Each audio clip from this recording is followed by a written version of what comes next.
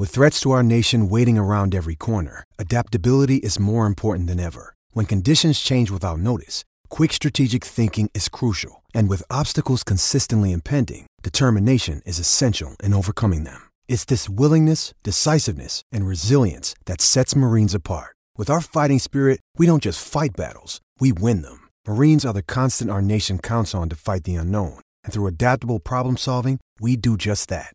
Learn more at marines.com. Welcome to Space Floor NBA Podcast. My name is Connor Gielan. And I'm Connor Flannery. This is our 65th official episode. We're back in person. I'm hype. It's good to be back. You're hype. Today we're talking about the biggest X factor for every bubble team going into the NBA playoff bubble.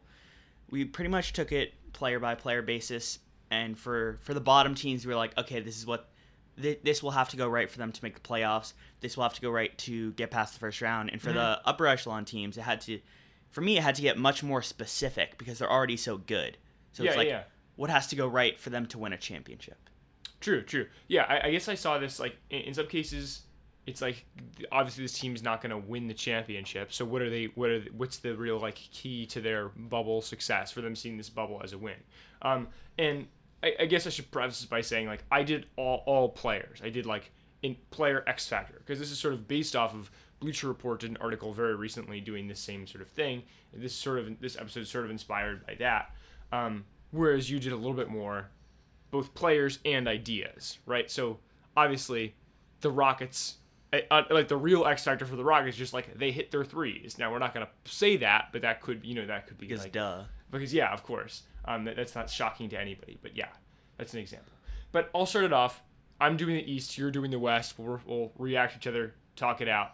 But starting off, top of the East, number 1 seed. This was what Bleacher Report called the most obvious choice on the list. And this is what I said. You're wrong. So I have Eric Bledsoe. I'm agreeing with Bleacher Report. To me, in case you're not aware, the obvious choice is like, okay, Giannis is going to have to play well. But, like, he's going to play well. He's Giannis Antetokounmpo, arguably the best player in the NBA. He showed up for the playoffs last year. I'm not worried about that. Chris Middleton, people say, okay, he's the second best player on the team. You're going to need him to really show up in the playoffs and be a solid 20-point-per-game scorer and a real threat on both sides of the ball for the Bucks to do anything. I'm saying, okay, Chris Middleton's going to affect the ball even if his shot's not going in because he's an elite defender. Whereas there are stretches in each of the last 2 seasons in the postseason where Eric Bledsoe has been almost unplayable because he's shooting 35% from the field. Like, in last year's playoffs, it was like 35% from the field. I'm not sure that it's kind of ridiculous that we're talking about a guy going from shooting like 48% from the field in the regular season to shooting 35% from the field, but that's the drop-off that we've seen from Eric Bledsoe. And so if he continues the narrative of being a choker in the playoffs this season, there are going to be times when they're going to have to basically just take out Eric Bledsoe in crunch time minutes and put in George Hill. And I know that your argument is probably going to be, well, George Hill's been amazing this season. George Hill is shooting 48% from 3 and 55% from the field. He's a sniper, and he's a baller in 2K. So the problem is, what you lose when you put in George Hill is not the shooting, because he's a better shooter this season, at least, than Eric Bledsoe is. The problem is that you lose some playmaking, some defense, some general, like, court awareness. Eric Bledsoe is a better all-around player than George Hill, even if George Hill spaces the floor out better for Giannis. Okay, but I think spacing the floor out better for Giannis is pretty much the best thing you can do for your offense. As opposed to they're just like, oh, okay, Eric Bledsoe's on the floor, let's have Giannis be the only playmaker. But Eric Bledsoe is a huge reason, and I think a very underrated reason, why the Milwaukee Bucks are like the best defensive team in the NBA. Sure, Brook Lopez is going to be an all-defensive player this year probably because of his rim protection. Sure, Giannis could win DPOY this year, but you have to respect the fact that Eric Bledsoe is like a fringe all-star point guard. He was this season, and it's not just because of his scoring. He's only averaging like 15, 16 points per game. It's because he's playing a very important role on the very best team in the NBA, and sometimes that goes under the radar, but if he is missing because you're putting in George Hill because he just goes ice cold during the playoffs, the Bucks are going to like really, really miss what Eric Bledsoe has brought. Okay, yeah, he brings a lot, but I think in the playoffs, things slow down, you take more contested shots, and I think for that, pretty much everyone's role besides Chris Middleton and Giannis kind of goes into like all together like, oh, that's a secondary problem. For me, since Giannis can't shoot, I think the most important thing has to be Chris Middleton's shot making ability. And also, let's say Eric Bledsoe does go cold. Let's say Bucks aren't hitting their shots, or they're just playing like the Miami Heat, who has so many good defenders. Then I think the problem is, okay, Giannis can't make a contested mid range. He can't make a contested three. You're gonna have to shoot some threes. You're gonna have to get some buckets. That's where Chris Middleton shows up, and he's been phenomenal all season. So you might say there's no way up from here, right? But I think worst case scenario, you just get Chris Middleton shooting 3 more shots a game. Here's the thing: is I'm not going to argue with you that Eric Bledsoe is more important than Chris Middleton, because he's not. Chris Middleton is the second best player in this team. Eric Bledsoe is the third. All that I'm saying is that Eric Bledsoe's play this postseason is much more of a question mark to me. It's a question. It's way less reliable. So the X factor is that we don't know what Eric Bledsoe is going to be in the playoffs. You can't afford, if you're the Milwaukee Bucks, to go to the finals against the Lakers and not have your third best player on the court. But I think That's what I'm saying. think if everything stays the same, everything stays stagnant, except Eric Bledsoe just plays like he has for the rest of the season. The problem is they won't win the finals. I think if Chris Middleton all of a sudden just averages like 24 a game, they could win the finals. I might take the Bucks as the favorite to win the championship if Eric Bledsoe plays the way that he has all regular season. If he doesn't fall off, I think the Bucks are the team to beat in the NBA. That's my opinion. So that's the X factor is Eric Bledsoe when he's playing as a 16-point per game scorer, shooting 48% from the field, and a very, very solid perimeter defender. And then you have Eric Bledsoe as sort of a plug and play 3-point shooter off the bench as your backup. That's a much harder Bucks team to stop. In my opinion, I think that's the team to beat. Okay, so just for this Bucks team, they've been the best offense all year. Mm-hmm. They score 50 points per game when Giannis is off the floor every game. Okay. So the question is, where is that coming from? And personally, I think Budenholzer's maybe the best coach in the NBA, one of the best coaches in the NBA. He's going to stagger the minutes, right? He's going to stagger the minutes between your best scorer, Giannis, and your second best scorer, Chris Middleton. So I think as long as they keep up that 50 points per game, no one's stopping them in the East. No one. And so the question is, how do you get those 50 points? I think the most clear, concrete answer is Chris Middleton, because like his usage rate has gone up from like last year was like 24%. This year it's 26%. He kept the same efficiency. He got more efficient, and he's isoing more. He's taking more dribbles per possession when he scores. I think he has the capacity to increase his volume, just based off of what I see from the numbers. All I'm saying is I don't have any question about how Chris Middleton's going to play in the playoffs. Like, yeah, that's exactly what he's going to bring. And so he's going to be great in the playoffs. That doesn't make him an X factor. That makes him what he has been all regular season, which is an all-star and near 20-point per game scorer. That's not a question to me. So it's not an X factor because it's not the key to the Bucks' success. It's a given. I think it's the key to the Bucks' championship because you can't have a championship unless you're like Dirk, where you just have one guy playing great and the other guy's averaging high teens. And then to respond to your 50 points per game when Giannis is off the floor thing, Giannis also is playing like 27 minutes per game this season.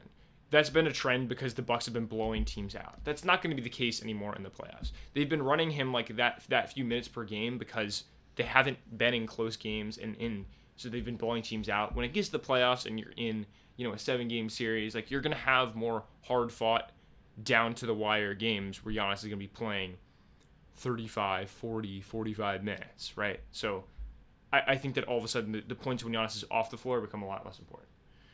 Let's move on to the Toronto Raptors, though. For this one, I got Marc Gasol. To me, this made the most sense because, once again, like Pascal Siakam's the best player in the team, sure, and so of course his play is going to be important to the Raptors. But I think that we know what Pascal Siakam is going to bring more or less. One of the most important and underrated parts of the Toronto Raptors championship run last year, to me, because obviously you have Kawhi Leonard and obviously you had Pascal Siakam, obviously you have Kyle Lowry and Fred VanVleet hit big shots. The most important part to me was Marc Gasol. The most like underrated part to me was Marc Gasol.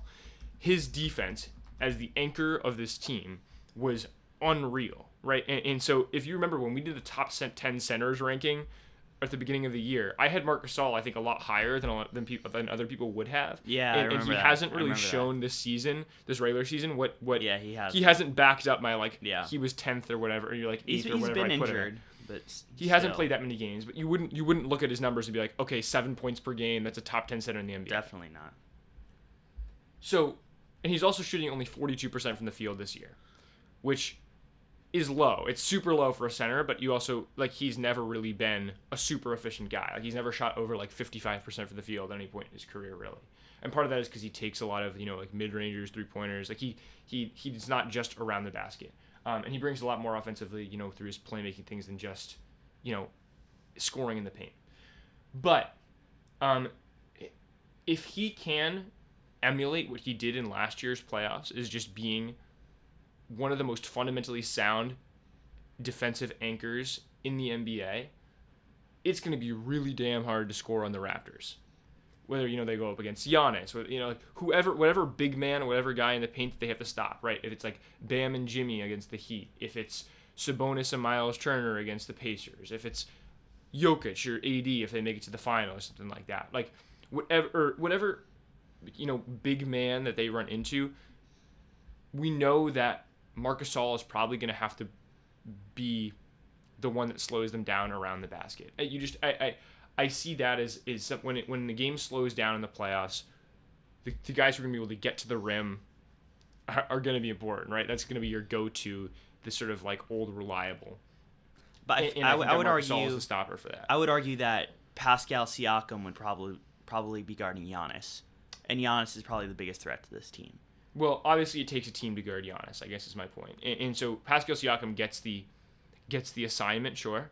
Mm-hmm. But then it's Marc Gasol is going to be really also guard. It's kind of going to be Marc Gasol's also guarding Giannis, because Marc Gasol at the end of the day is kind of guarding the whole team.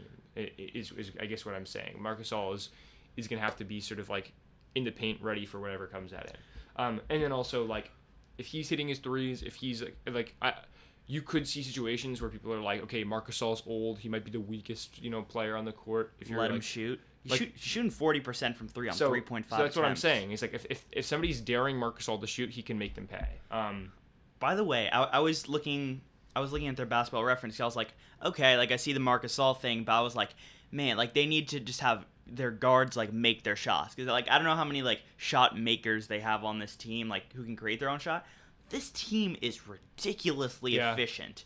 My God. Well, that's why this one's a little bit tricky. Is everybody in this team is super reliable, great great on both ends of the floor. So it's you don't have that streaky guy that's okay, this guy's play could break or make the team. These are all 39% 3-point shooters on pretty high attempts, Fred VanVleet, Norman Powell, Terrence Davis, Marc Gasol, OG, Serge Ibaka. That's more than most teams have. Yeah. And not then to mention Kyle Lowry and Pascal. So one criticism that I will make of my own pick here is that Serge Ibaka has actually been better than Marc Gasol this season. Definitely been better. So maybe you say, well, who cares if Marc Gasol is not that good, because you can just play Serge Ibaka. Fair enough point. I guess the counter argument is well, you're not going to pick Kyle Lowry or Fred VanVleet, because you could just say that, well, the other one's got it if they don't. If Kyle Lowry's not taking his shots, then here's Fred VanVleet. So the Raptors are a tricky one, because I think that it's such a solid, deep, well-rounded team, and they're just hella consistent. But I guess I'll jump over to the Celtics now. This one I got Marcus Smart. I guess why? Because the shot-making ability, the defense. First of all, his defensively, the Celtics are going to try to hide Kemba Walker. When it comes down to the playoffs, we haven't really seen Kemba in the playoffs that much, but as a 6'1" point guard that is definitely not known for his defensive prowess, they're going to try to hide him a lot. And so I think that you're going to see Marcus Smart taking on a pretty big load where, Kemba's going to make up for it on the offensive end. We know that. But that still doesn't help the fact that, on the defensive end, teams are going to look for switches and they're going to try to attack Kemba. He's the weakest defensive player on the court. And you can also say, okay, Daniel Tice, their center rotation is not very good. So, but is Daniel Tice really going to make or break the run? I don't think so. I think if he just is okay. Yeah, I think he's playing the Kevon Looney role. Yeah, exactly. Daniel Tice is never going to explode and have a huge game, so he's not the X factor, I don't think. Whereas Marcus Smart is going to play a very important role defensively, obviously, but he's also a streaky shooter that can be trigger happy at times.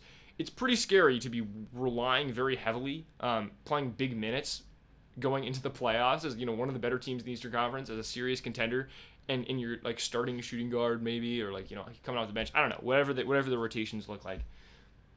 He's shooting like 36% from the field this season. And he's like... Really? Last season, he shot like 42% from the field. Every season of his career, he's basically been like 35, 36% from the field. Huh. It's a little bit scary. Or That maybe, is scary. it's 38% from the field this year I have in my notes. But Yeah, his efficiency field rating is the worst on the Celtics. yeah. For whoever gets minutes. So I guess this is another tricky one because I think that Kemba, Jason Tatum, Jaylen Brown, Gordon Hayward are all super reliable offensively. I'm a little bit nervous that if you dare Marcus Smart to like take long threes off the dribble or whatever, that he actually will, and they're not going to go in. That's what scares me a little bit. That makes sense. And so that's I think I really like the Celtics team, but I think that like Marcus Smart on the offensive end scares me a little bit.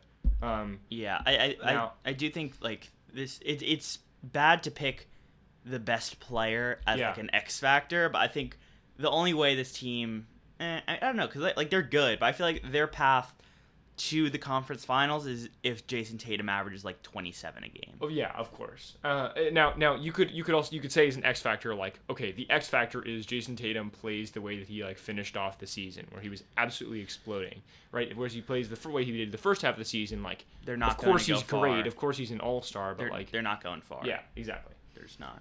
And then you could also say the X factor if you're going with an idea versus a player, the idea of like they don't get killed by other centers like Daniel Tice and Enes Kanter, like hold their own. But I don't like how do you put that into words? Like that Center, don't be bad. their center rotation is scary, right? Yes. And it would have been ideal if they had made a move at the trade deadline to get like a Clint Capella or something like that. But they didn't, so I don't know what to tell you. Yeah. Okay, Miami Heat. I got Kendrick Nunn. Kendrick Nunn, interesting. For me, I always see Kendrick Nunn as like he's always just gonna be like a good bench player. Well- You nothing more, nothing less. A non-factor.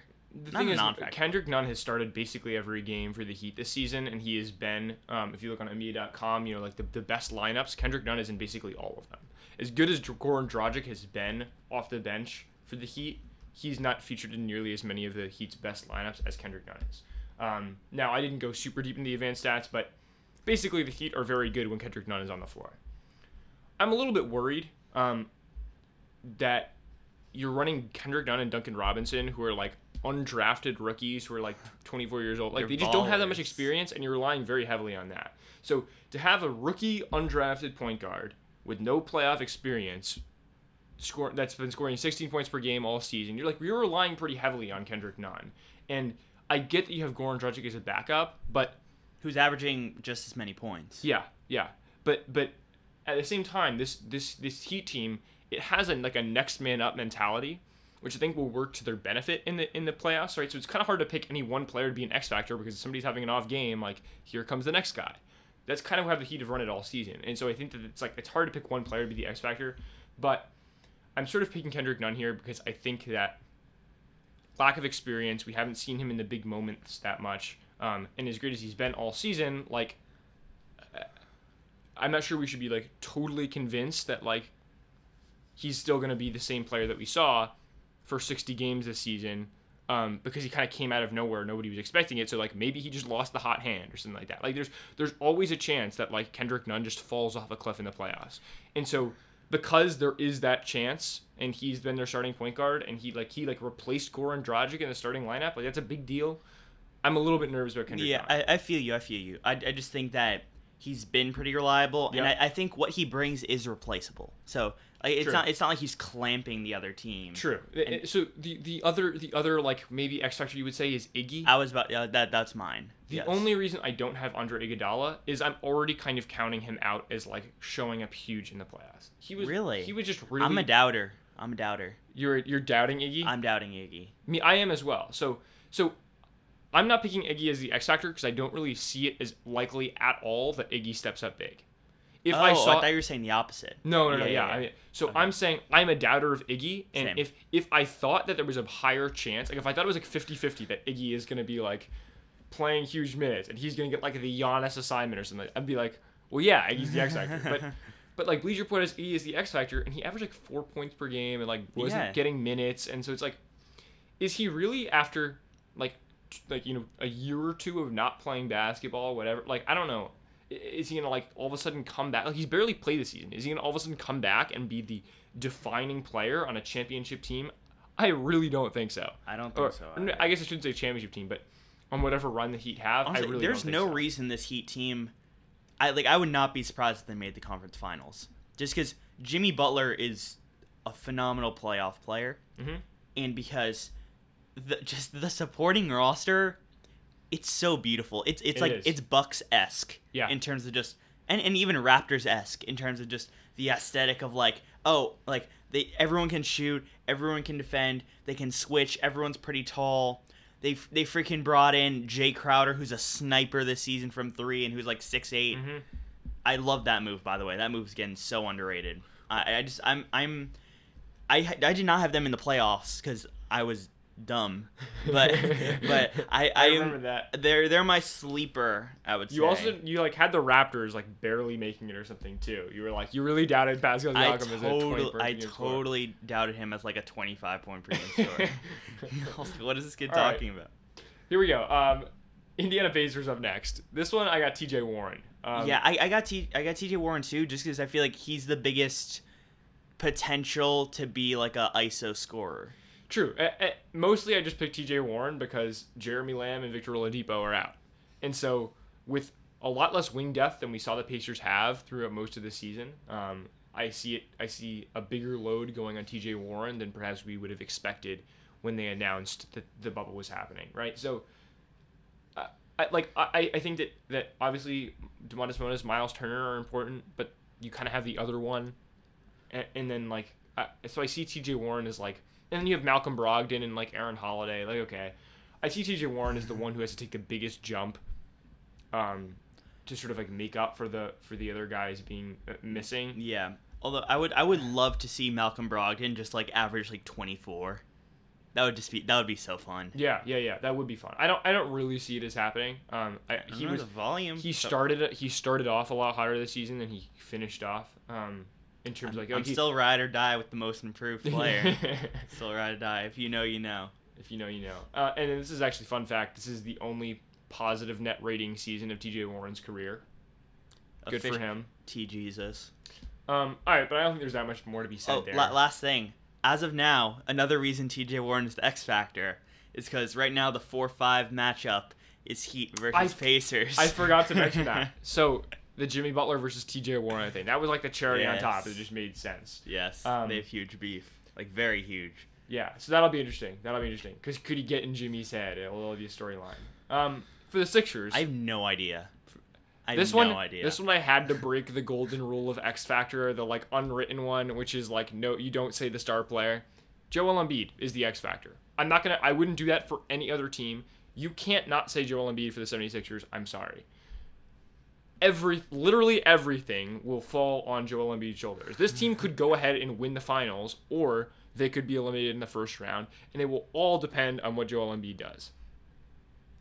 I don't know what else to tell you. Like, you had a thing of the like, how often do you get good Joel Embiid? I could talk all day about like, you could talk about all day about who's the best center in the NBA. I'll stick with my guns. Jokic is the best center in the NBA, even though on his best day Joel Embiid is the best center in the NBA. Because how often do you see peak Joel Embiid is my point. Now, you have to give him credit that he's still putting up very impressive numbers this season, despite I don't think you see peak Joel Embiid all that frequently, right? Yep. And so clearly, like, mediocre Joel Embiid is still damn good. Like, I'm not going to argue against that. But I think that on his very best day, Joel Embiid is like, he's an unstoppable force, really. And so he can be the best player in any given game, series, playoffs, whatever, if he's really locked in. I think that the current situation only elevates questions about whether he'll really be locked in, right? And then you also have to just hope that he stays healthy, because it's a legitimate risk every time Joel Embiid steps in the court is that he could fall apart. like something like. Why you gotta violate? So, sorry, Joel. But I'm a little bit worried that like either like he won't be locked in, he won't be healthy, whatever. Like when it comes down to it. But if he is, the 76ers are a really serious threat to make it all the way to the finals. I don't think they would win, but they could. Next up is the Brooklyn Nets. Let me say one final thing. Yeah, go ahead. Al Horford would be the other pick for the 76ers, Yeah. but I'm sort of pulling the Iggy card where like I don't think that Al Horford's going to come back and like totally surprise us. I'm pretty doubtful on like the Al Giannis. Horford like making like a huge comeback. They signed him just to be the Giannis stopper. Yeah, and so we sort of been waiting all season saying like, well, maybe he'll be good in the playoffs. I don't think he's going to like all of a sudden 180 and be great in the playoffs. So I'm not picking Al Horford, though I respect it if you do. Brooklyn Nets, as you said. This team is so funny. like it's just like the 7, 8, 9 seeds in the East. Like if something's I was gonna push, digging deep for these. I was digging deep for these ones. if something were to happen to make it a 1-16 seeding, as in like get rid of 8 teams from the East and 8 teams from the West, this would be it. Just this season, just looking at two teams and a third that almost made it into the playoffs from the East. 3 teams that are horrible. Yep. Like actively bad. Like they would be in the West. They'd probably be like the 12th, 13th seeds. Yeah. Like Well, it's disgusting because the Brooklyn Nets, they don't have KD, Kyrie, DeAndre Jordan, Wilson Chandler. They like signed Michael Beasley and then he was out like 2 days later, like with coronavirus. It's been a mess, but that's why I'm left with Karis LeVert for the Brooklyn Nets. He's gone from being like the 3rd, 4th best guy on the roster to being the number 1 guy. It like kind of overnight. I'd say 3rd, 4th best, like counting KD, DeAndre Jordan, whatever. Like Spencer Dinwiddie. I don't think Spencer Dinwiddie's playing. Is he? I think he is. Oh, he is. I think so. I think that Karis LeVert could actually surprise people because he can put up points in bunches. He dropped 50 earlier this year. Well, that's the thing is like essentially we're just going to see Karis LeVert with a lot more scoring opportunity, and so we could like I don't think the Nets are going to do anything. Like they're probably going to still maintain their like lead over the Magic and the Wizards, but like it's just to get eliminated in the first round by the Raptors, right? Yeah, so, there's no way they get out of it. Yeah, but I mean it'll be interesting for at least at least 8 games that they play to see Karis LeVert with a lot more scoring opportunity because we could see this offseason Karis LeVert get moved to make more room for, the KD, Kyrie, Spencer Dinwiddie, Ant plus whoever. Plus insert all-star. And that would probably be like a defensive-minded guy because you've got a lot of scoring there. But that's sort of been rumors is like they might move Karis LeVert. Yeah. So for the bottom of the conference, because there's nothing they can do to get out of the first round. Yeah. So it's basically nothing they can do. It's more so just like seeing Karis LeVert go off will probably be interesting. Yeah. Is really it. For the Orlando Magic, I have Aaron Gordon for a little bit of similar reasons. Aaron Gordon has suffered this season, and I'm sort of ripping off, by the way, Bleacher Report's reasoning for this one because the Orlando Magic were really hard. What they basically said is that, this is obvious, but the Orlando Magic's front court is super overcrowded, right? There just aren't enough minutes to go around for Mo Bamba, Nikola Vucevic, Aaron Gordon, Jonathan Isaac. Like there's too many people in the front court and not enough minutes to go around. And so it's pretty likely that either Aaron Gordon or Nikola Vucevic is going to get moved. If Aaron Gordon really surprises us this bubble, he could be the guy that the Orlando Magic decide to keep next to Nikola Vucevic, next to like Jonathan Isaac, and build around for the future. Whereas if he really disappoints, they might stick with Vucevic and be like, okay, we don't yet have the young core we would like to have to trade away our current star, a guy who's a fringe all-star. So, based on his performance in these 8 games, because the Orlando Magic probably won't make the playoffs, Aaron Gordon, I think, could sort of like Aaron Gordon's performance could decide whether they keep him or trade him this offseason. That's the Bleacher Report reasoning that I agree with.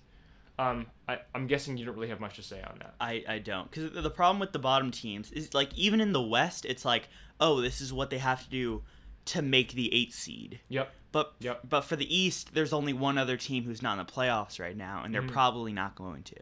Yeah. So it's not really that notable. Let's get the Wizards. The Wizards last up. This one I just went with Rui Hachimura. Kind of the Karis LeVert thing, where it's like, I don't think Bradley Beal was playing in the bubble, so no.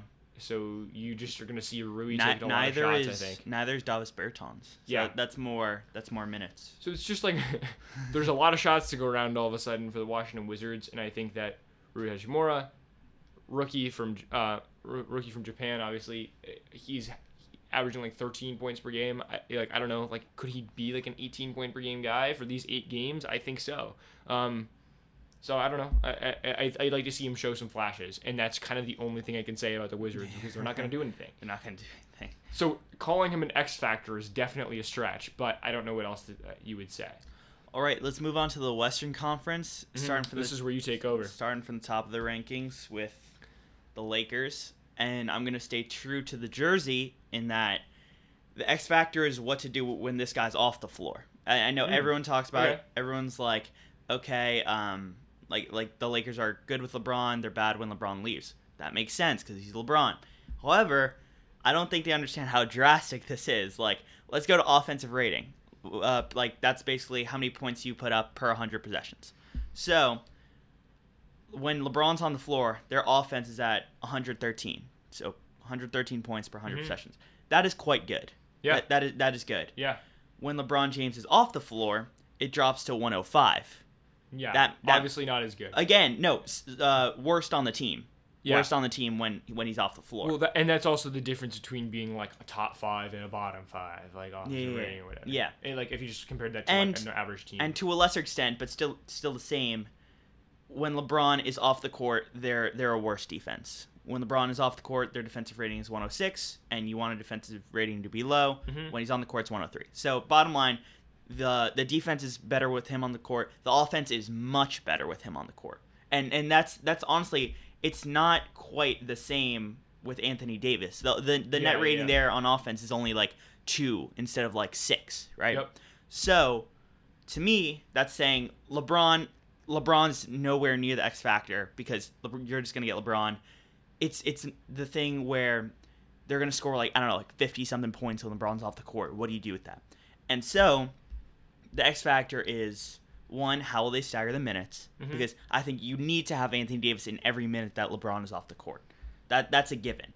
And secondly, for the X factor for the Lakers, it's, well, what will they do to win the ring, right? Because, aka, what will they do to beat the Clippers? And then what will they do to beat the Bucks? That's it. So, I think the answer is Alpha Davis. Like AD, Alpha Davis. Because... Okay, you have some explaining to do. I don't know what that means. Yes, because honestly, there are times out there when you watch the Lakers without LeBron and like Anthony Davis like gets his first touch with like 7 seconds left in the shot clock. Yeah. And that's absolutely horrible. Every single possession with LeBron off the court, the offense should run strictly through Anthony Davis. Because when he's on his own team on the Pelicans, he's dropping 30 a game. And for the Lakers, yeah, he's good. He gives you defense, and he's a top like 8 player. We all know that. But I feel like the Lakers are still, they're refusing to just hammer it to Anthony Davis every single time. And when you're playing the Clippers, who has like a 6'8" Montrezl Harrell and like and Zubac, who's like very actually not good on defense, then Alpha Davis is the answer. So I think your X factor is kind of like Frank Vogel. What are his rotations going to be like? It's not like, will Anthony Davis play good? Because of course Anthony Davis play good. It's just about the usage. It's about the usage. Yep, that makes sense. I had in my head KCP, Tavius Caldwell-Pope is my X factor because no Rondo and no Avery Bradley is going to mean more sort of like guard/wing minutes to go around. So I see KCP, Danny Green, and Alex Caruso being sort of like the three that are going to get buffed, because obviously you added Dion Waiters and J.R. Smith. I don't really think that they're going to get huge minutes. Maybe I'll be wrong. But like, I don't think J.R. Smith's going to be the X factor. I don't think we're going to see him getting fed a lot of like open three-pointer looks because he's not going to get that many minutes, I don't think. Agreed. But Kentavious Caldwell-Pope has been awesome for the Lakers this season in terms of his efficiency, his defense. And we know that Danny Green steps up when it matters most. Champion last year with the Raptors, so I don't think he's, and he was also the Bleacher Report's pick, so I wanted to be a little bit different. But I'm going to go with KCP, although I think what you're saying makes sense. Also, I will say, net rating, that's basically the difference between offensive rating and defensive rating. LeBron James has the highest on the team with 10.3. Yeah. Tied with Alex Caruso. Wow. Tied. Which is, by the way, the best in the league. Alex Caruso has the best net rating in the league. That's crazy. That's crazy. Yeah. So, the Lakers are really good with Alex Caruso on the floor. Obviously. Long story short. Goat Russo. All right, give me your pick for the Clippers. Okay, for the Clippers, for these top teams, it's less about, like, will this player play good? Because they're at the top of the standings for a reason. Mm-hmm. They're going to play good. So, it's more just about play style for me. And, again, for the Clippers, what does their X factor mean? It's what should happen for them to beat the Lakers and the Bucks. Mm-hmm.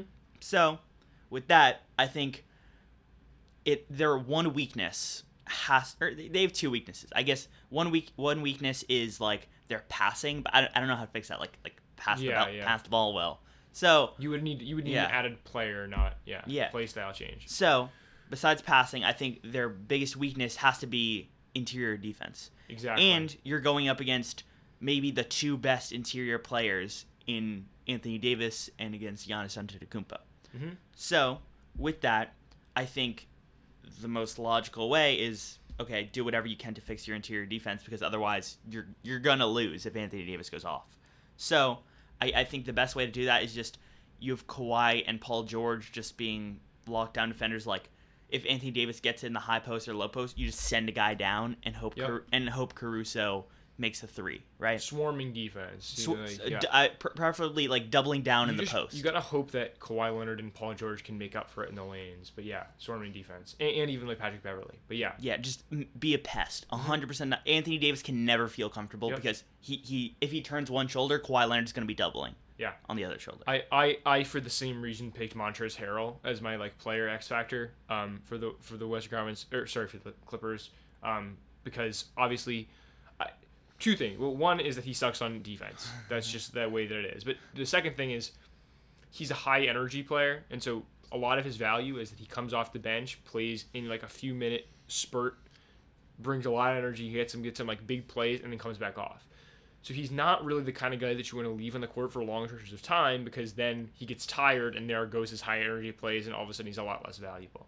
So you're going to have who's probably one of the better players in the Clippers roster not actually being able to play that big of minutes. And so in the playoffs, that could actually hurt them a little bit.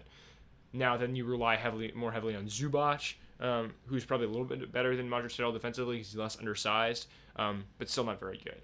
But yeah, I guess that's what I have for the Clippers. You have to get that specific because honestly, they have everything else. So good. They have everything else going for them. There's no reason, on paper, there's no reason they shouldn't win the title. Mm-hmm. But just the other team best player might be better than your best player, or the other team's second best player might be better than your second best player, and that's sometimes what it comes down to in the playoffs. Right. But next up, the Denver Nuggets. Yeah, this was fun for me. I did two. I have a floor raiser because honestly, for most teams, you don't really need that but this Denver Nuggets team has been so inconsistent. They almost lost as the 2 seed to the 7 seed Spurs last year, and they barely scraped by, and then they lost to I think the 3 who were the 3 seed. They lost to the Trailblazers, and it's like, okay, like Jokic might not be able to get buckets for himself. So like who's going to be that guy to like actually make sure, like give them a little extra boost, make sure that they are like firm and they live up to their 3 seed.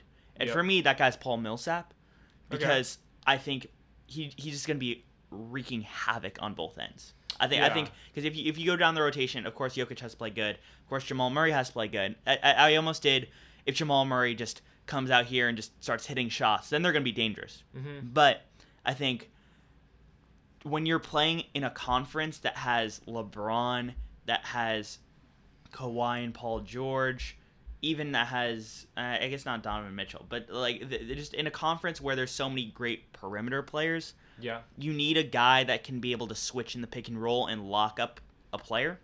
And Paul Millsap is just, he's a lock-up defender. Of course he's gonna have to cover for Jokic's weaknesses on that end. Obviously, his role is super important. His defensive rating at 102 is phenomenal. He's a great on-ball defender. He's a great off-ball defender. I think if they play like the Clippers in the second round, that's gonna be what's great. What I would say about Paul Millsap, though, I guess, is I don't think that his swings in play are ever gonna win or lose you a game. I think the fact that he's there is super important, but I don't think he's gonna have an off night where all of a sudden the Denver Nuggets fall apart. That's why he's a floor raiser. So he's a floor raiser. So I don't know if I totally agree with that pick. I think his role is super important. I wouldn't call him an X factor though. And then just my ceiling raiser, I think it's just Michael Porter Jr. just because of the scoring value. Because I think just because the problem with the Denver Nuggets team is if it's a close game, Jokic sometimes can't create his own shot and get a bucket. Yeah. Jamal Murray doesn't have, he has a play style for it, but he doesn't really have as good shot making ability as you should be comfortable with. Mm-hmm. And so if you have a lineup out there of like Monte Morris, Torrey Craig, Jokic when he's not really creating a shot, and like Jeremy Grant, how are you creating shots?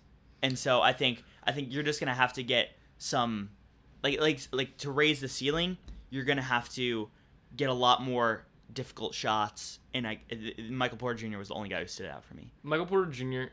I think makes sense on paper, but he's just not gonna get the minutes to be an X factor.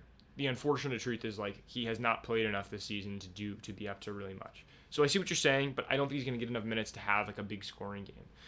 That's why I would go with Gary Harris. I think you listed all the reasons to pick Gary Harris and didn't say his name at any point in your spiel, but which didn't make sense to me because I think that Gary Harris, when you said, okay, obviously the Western Conference has a lot of elite perimeter players. You didn't. The best perimeter defender on the team is Gary Harris, and instead you went with Paul Millsap as a switchable guy. And Gary Harris, as a 25-year-old, has been regressing in his scoring numbers the last couple of seasons, which doesn't make a lot of sense. Yeah, he has not been good this year. When you're talking about a guy when you're talking about needing a little bit of an extra scoring boost, I think you just have to hope that Gary Harris goes back to like flashes of a couple seasons ago where he was actually a legit scoring option. But this is his 6th season in the NBA. It's his worst since his rookie year. So what I'm saying, I guess, is like that doesn't make sense. Like, why is he getting worse as he gets older? I don't know, but I think that you have to hope if you're the Denver Nuggets that while defensively he stayed the same, maybe even gotten a little bit better. Offensively, he's clearly regressing.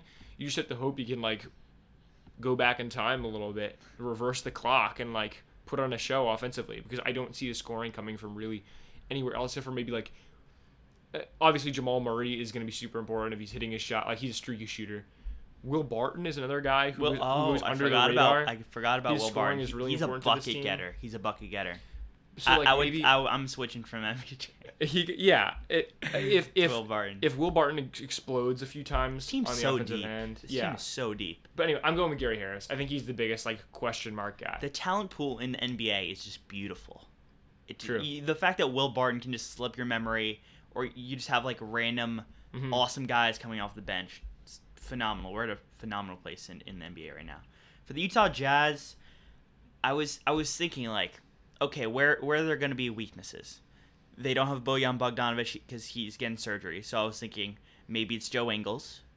That's a probable option. But even he's like usually consistent. Although I will say last year in the playoffs he got a bit cold, but he's usually consistent. And I'm trying to think who's a player who's not necessarily consistent but has the talent and who has a big role. And when Mike Conley is sometimes trashed this season, and when Donovan Mitchell inevitably gets sloppy in the playoffs, which he does, they're going to be relying on Jordan Clarkson. Jordan Clarkson has the shot-making ability. He has the shot creation ability. And I think that they're going to have, if they're playing like the Rockets, who have an overpowered offense, I'm scared that they're not going to be able to put up enough points. So that's why I'm going with Jordan Clarkson. Yeah, I see what you're saying with like the offensive number, but why would you go with Jordan Clarkson over Mike Conley? Because Mike Conley's, I feel like Mike Conley's just so much more of a proven scorer, and I know that he sucked this season, but it's like I cannot see a scenario in which Mike Conley like is a good scorer. So maybe you pull the Andre Iguodala thing where like, okay, Mike Conley's not gonna have a magical recovery, so I'm not gonna put him. But the X factor to me is like, okay, Bojan Bogdanovic is out. Can Mike Conley all of a sudden put on a show? If not, say goodbye to the Jazz. Like they're not doing anything. Yeah, in my head, I wrote Mike Conley off. Okay, yeah. So the only reason you can possibly not put Mike Conley as the X factor is if you're just like already counting him out, which I don't think is like totally fair. I think he'll be like, like fine. He'll be serviceable. I don't think he'll be scoring. Well, this season I wouldn't even call him serviceable. This season he's been like Marcus Smart efficiency. Yes. So and Marcus Smart is sometimes serviceable. Like, yeah, well, he's only serviceable because of his elite defense. But even on offense, he's sometimes good to have out there. Yeah. So true. I think Conley will be like fine. He'll be kind of just like, I don't know. He'll kind of be like a slightly worse Ricky Rubio. Like he's out there. You're not sorry he's out there really, but who would have thought they would like what is be he really downgrading from Ricky Rubio when they picked up Mike Conley? That's tough. Oh yeah, because they traded Ricky Rubio, didn't they? Wow, that's tough. Yeah. All right. That is tough. Next up, OKC Thunder. For me, this is weird because this is a little bit of a cop-out because it's not like anything. Mm-hmm. It's not like any concrete thing, but it's just get it to crunch time. Just get it to crunch time. Just extend. Chris Paul is so damn good. No, not even that. Just extend. It's a two-part thing. Just extend the game as much as you can to get it close, and know your personnel.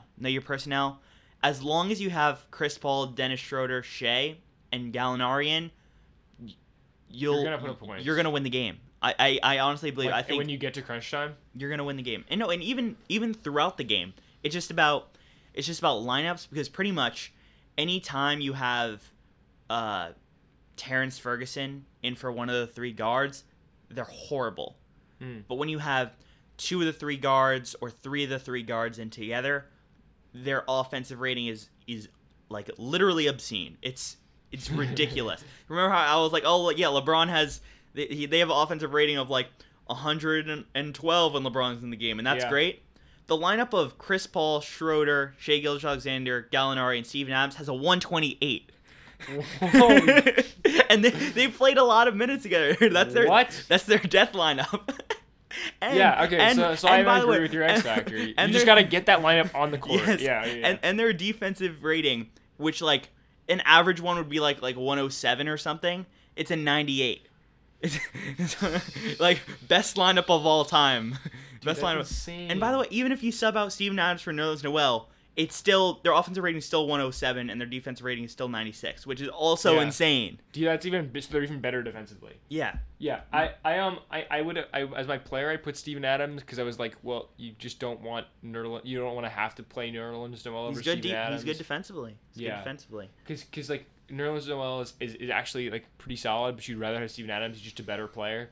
And I'm not worried about their guard rotation because I don't think there's ever a situation where they won't be playing 2 to 3 guards together in the playoffs unless it's like a blowout. Which honestly bodes very well for them. Like just looking at the on-off, looking at the lineups. There's no reason Terrence Ferguson should even be on the floor over like any 2 of those 3 guys. You know. Yeah. Agreed.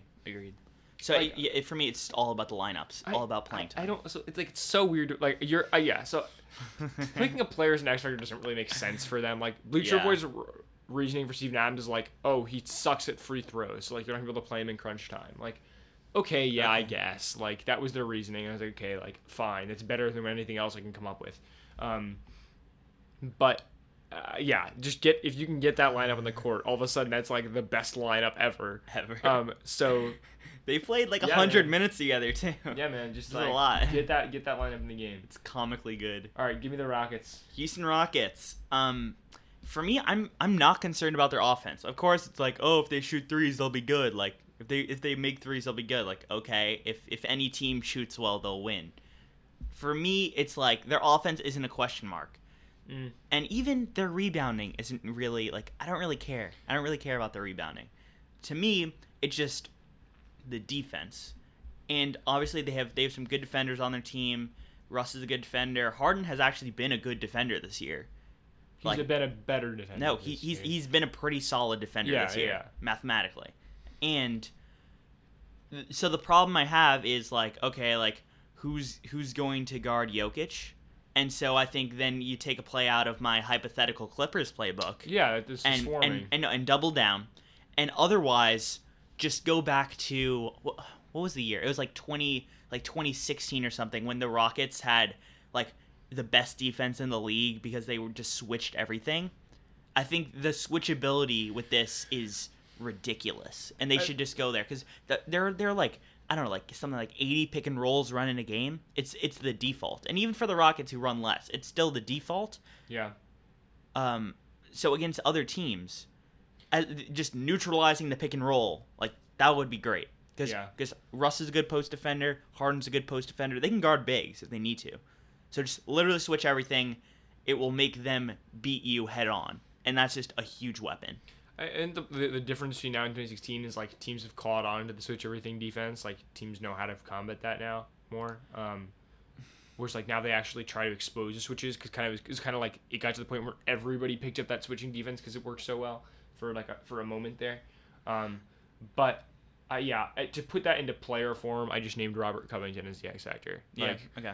He's the cornerstone of everything they do in this ultra small ball lineup. He's the thing that like makes it all work. So it all comes into Robert. I'll also say the lineup of Westbrook, Harden, Daniel House Jr., Covington, and Tucker is very good on defense. Yeah. Very good. And their bench is not as good on defense. Like Eric Gordon's not really that good of a defender anymore. Austin Rivers is not a good defender. Jeff Green's not a good defender. So I think I'm just relying on if it's crunch time. So you have your best lineup in there, they're going to be able to get a stop. And that's my X factor. But the Dallas Mavericks, this was a fun one. I did Maxi Kleber. Okay. Because think about it. No Dwight Powell. Yeah. Who, by the way, I was looking at the advanced stats. Underrated. Dwight Powell was ridiculously good for the Mavericks this season. All of their best lineups had Dwight Powell in it. And then Willie Cauley-Stein is also not coming to the bubble. Oh. Yeah, he's not coming to the bubble. So Maxi Kleber's going to start. Yep. And he's the pick and pop. Well, he would have started over Willie Cauley-Stein anyway, but yeah. I don't know if that's true. He definitely would have. He was getting big minutes this year. Okay. I would be surprised if he didn't. He seems better than Willie Cauley-Stein to me. Same, but I don't know. 2K says otherwise. Yeah, we should take 2K ratings. Yes, we should. 2K's right about everything. It's a very good game, Connor. I think the pick and pop with Luka and Maxi is going to be ridiculous. Get this. I was looking at his like distribution. 60% of all of his shots, of like all the layups, of all the jumper, every shot is a catch and shoot three. Maxi Kleber? 60% of his shots are catch and shoot threes. That's kind of insane. So I'm saying like he has the play style for it. He's shooting very well on them too. He's shooting like high 40s on catch and shoot threes. And just, like the less he touches the ball, the more efficient he gets. Everything to me was like, oh, do a pick and pop with Maxi and Luka. He can shoot over someone because like his numbers when there's like a defender like 2 feet away from him are also very good. Mm-hmm. And if you're like, oh no, we're gonna play the 3 on Maxi, then it's like, okay, Luka's going to the rim. Good luck, right? Yep. So that's why I think someone besides Porzingis will need to play big man. Yep. It's gonna be Maxi Kleber. Fair point. I can get on board with that. The other name I would throw out there is Tim Hardaway Jr. He's legendarily streaky guy. Legendarily, like all time. Yeah, like all time streak lineup. And he's been awesome this year for the Mavericks. Yes. Months off could change that. Months off could change. He left New York. Everyone who leaves New York does well. Yeah, that's all I would say is like a counterpoint. For the Grizzlies, I was having a bit trouble with this one. I was like, where do I go from here? Like Jay Crowder left, Iggy left. What do I do? And I think just for me, it's a path to victory because they're not getting out of the first round. It's just to get the 8 seed. Their path to victory is a few things. It's keep playing communal basketball, which they've been doing, and then Jaren Jackson. To me, I just need to see a little bit more. Because he's averaging 17 points per game, so I don't even know why see more. Like I think he's doing everything you need him to do. He's not that efficient. He shoots, for a big man who's like 6'10", 6'11", he only shoots 47% from the field, which is horrible. Partially takes a lot of threes. Yeah, so. but I'm not that concerned with I don't that. know. I want to see the efficiency go and up. Most of his value is defensively anyway. I want to see him foul less as well. I want to see him foul less. That's a good one. I want to see him foul less, and I want to see him be more efficient from the field. Okay. And then with that, I think they should get the 8 seed. Okay. The foul less makes a lot of sense to me. And because the communal ball is great, they're second in assists per game in the league. So I think if they keep doing that, they know what they're good at, and I think John Moran can do it. John Moran can lead them. I guess I sort of was thinking more about the playoffs. I said, like Jonas Valanciunas, what he brings offensively is awesome. What he brings defensively is not so good. You could get into a situation where if he's getting killed defensively, you need to play both JJJ and Brandon Clark together for huge minutes, and both of them have no playoff experience. And also, JJJ cannot play center. Yeah, like he averages 5 rebounds a game. So if you get in a situation where you can't really play Jonas Valanciunas, you're in trouble, because he could get killed a little bit defensively. Yeah. Next up, Portland Trailblazers. At first, I was like, holy crap, they have no one. They literally have no one. Like, they're going to have Dame, they're going to have CJ, they're going to have Melo, they're going to have Hassan Whiteside, and they're going to have a bunch of G League players. I'm like, where do I go from this? Like, you can't I can't just say, like, oh, yeah, if Dame scores 45 a game, they'll be good. CJ, I don't think CJ has it in the tank to just go for, like 30 balls, like most games. And then Hassan is just a rim roller, and I know, I refuse to make Melo my X Factor. I refuse. So I'm like, I have no idea where to go. I was this close to going Gary Trent Jr. What? Okay. Or no. Like I don't. No. I think this is like easy one. Anthony Simons. And then I was like, okay. Let me go to ESPN.com, see what's up with their depth chart. And I was like, oh wait, Nurkic and Zach Collins are back. So are they definitely back? Yeah, they're back. Or Nurkic is definitely Zach Collins is probably. I thought it was like Nurkic was maybe gonna be back. I don't know. ESPN. I think Bleacher Report put Nurkic because it was like he might be back, and so the X factor is like Nurkic plays. I thought the obvious one here was Hassan Whiteside. Like really, his because everybody questions his motor, him playing for stats over team success, and that becomes all of a sudden way more important in the playoffs. If you go look up Hassan Whiteside's stats on Basketball Reference, which you are doing right now, you'll be like, wow, Hassan Whiteside has been awesome this season. His stats look way better than he's actually playing because he cares a lot about his stats. For whatever he cares about money and his own stats. Classic. So, like, if he just doesn't have the motor to be, like, a real playoff winner, right, then, like, I don't know. Like, I guess I was thinking, like, Nurkic isn't going to be back and Hassan Whiteside is the starter, But I don't see, like, Jaren Jackson, I don't see a way for him to average like 19. Like what is the change that you want? The X factor is that, like, he doesn't care that much, maybe. You know? Like, so is the X factor him caring? Kind of, yeah. It's like apply yourself, dude. It's like stop just going for blocks and actually play defense. That's like the X factor. Okay. And if he like does that in the playoffs, then all of a sudden he can be really good. For me, it was just like, where are their points coming from? And I was like, oh, Nurkic. Well, Dame and CJ, like that's your answer. No, it's been in every playoffs. I know, but that's not enough. They're gonna be averaging a combined 60 maybe, and then you have Hassan Whiteside pouring in 16. You have Melo pouring in like 13, and like where that's like 80 points per game. I don't want to tell you they'll make it happen because they have Dame and CJ on the offensive end. Like it's because you could have said that about last year too. Now they also had Nurkic. Like I don't know if you're counting Nurkic also. Like I think Nurkic is quite good.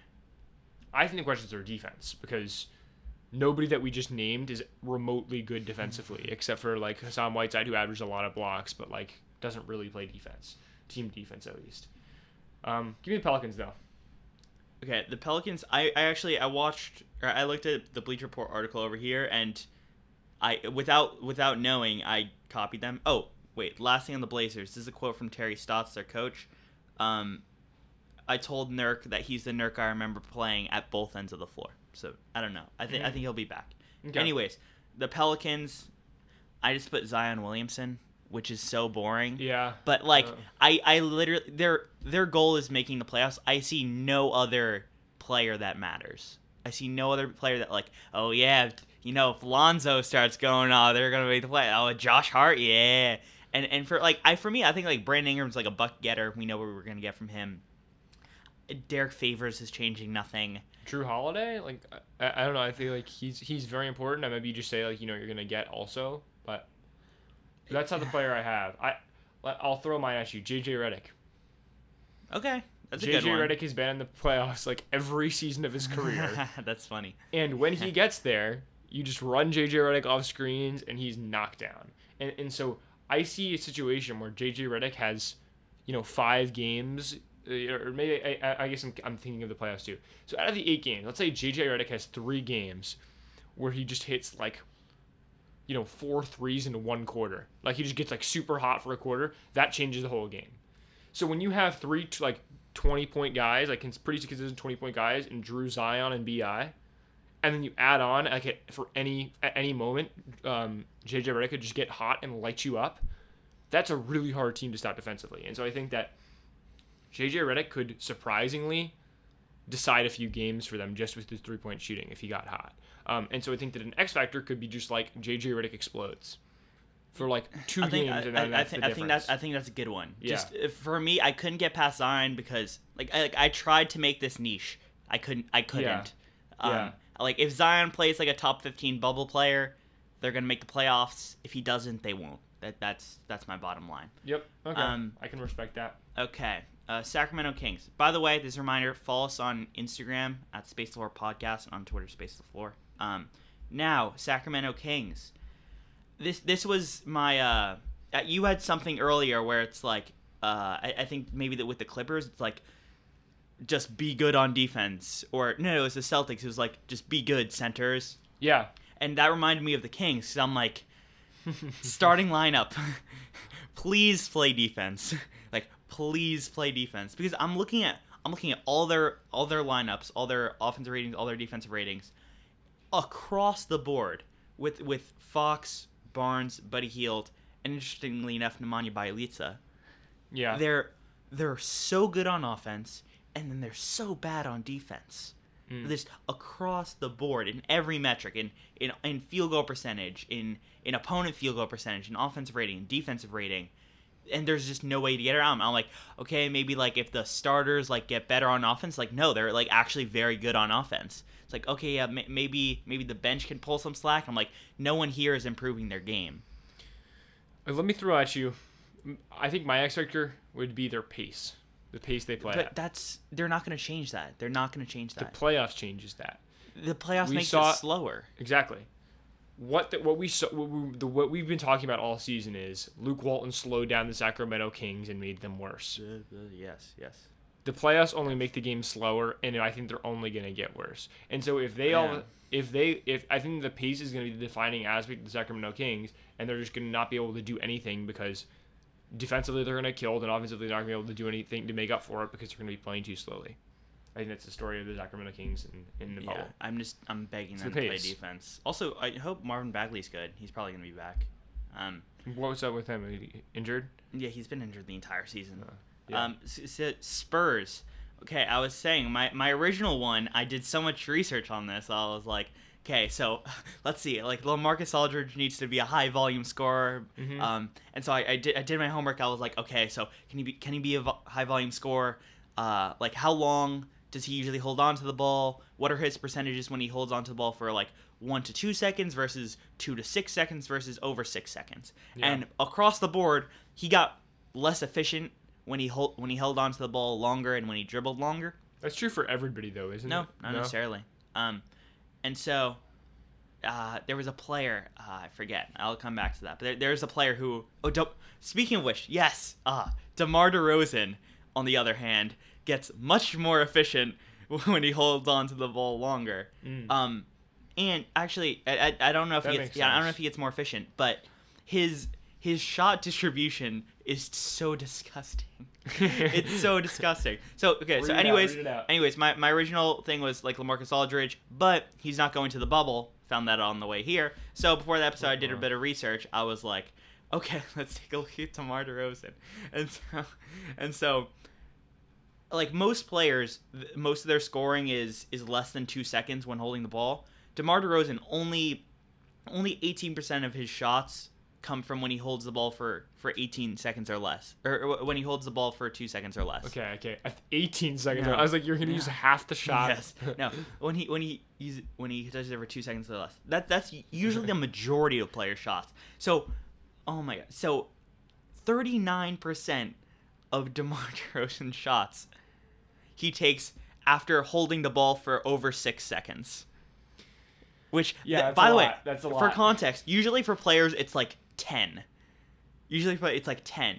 And DeMar DeRozan, it was just so disgusting. For like 40% of his shots are between 2 and 6 seconds. So bottom line, he holds the ball for a freaking long time. Yeah. Like a disgustingly amount of long time. So what's the X factor? I guess the X factor is just like, don't hold it for that long, or do hold it for that long. I was thinking, Give him a lot of ice opportunities, or like you got to move it. No, honestly, I think like let him do it, because if you go to like his efficiency, he's reasonably efficient at when he holds the ball for 6 seconds, and I see no other path to scoring a lot of points other than force feeding DeMar DeRozan. So I guess my X factor is either Pop has to work some magic to get them easier shots. Yeah.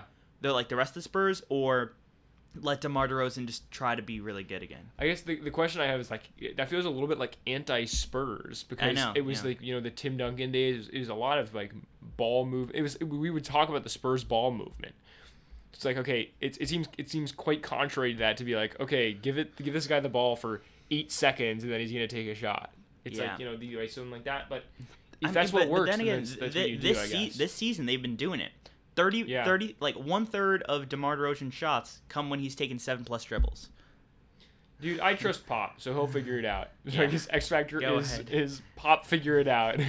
Please just try to be good. I'll be so sad if they don't. It's seeming pretty unlikely, to be honest with you. It is. And But so last up, this was also hella sad because I wrote like a mini essay on how Kelly Oubre can be this like ISO scorer, like hyper efficient scorer in the bubble, and that's how the Suns will rise to the top.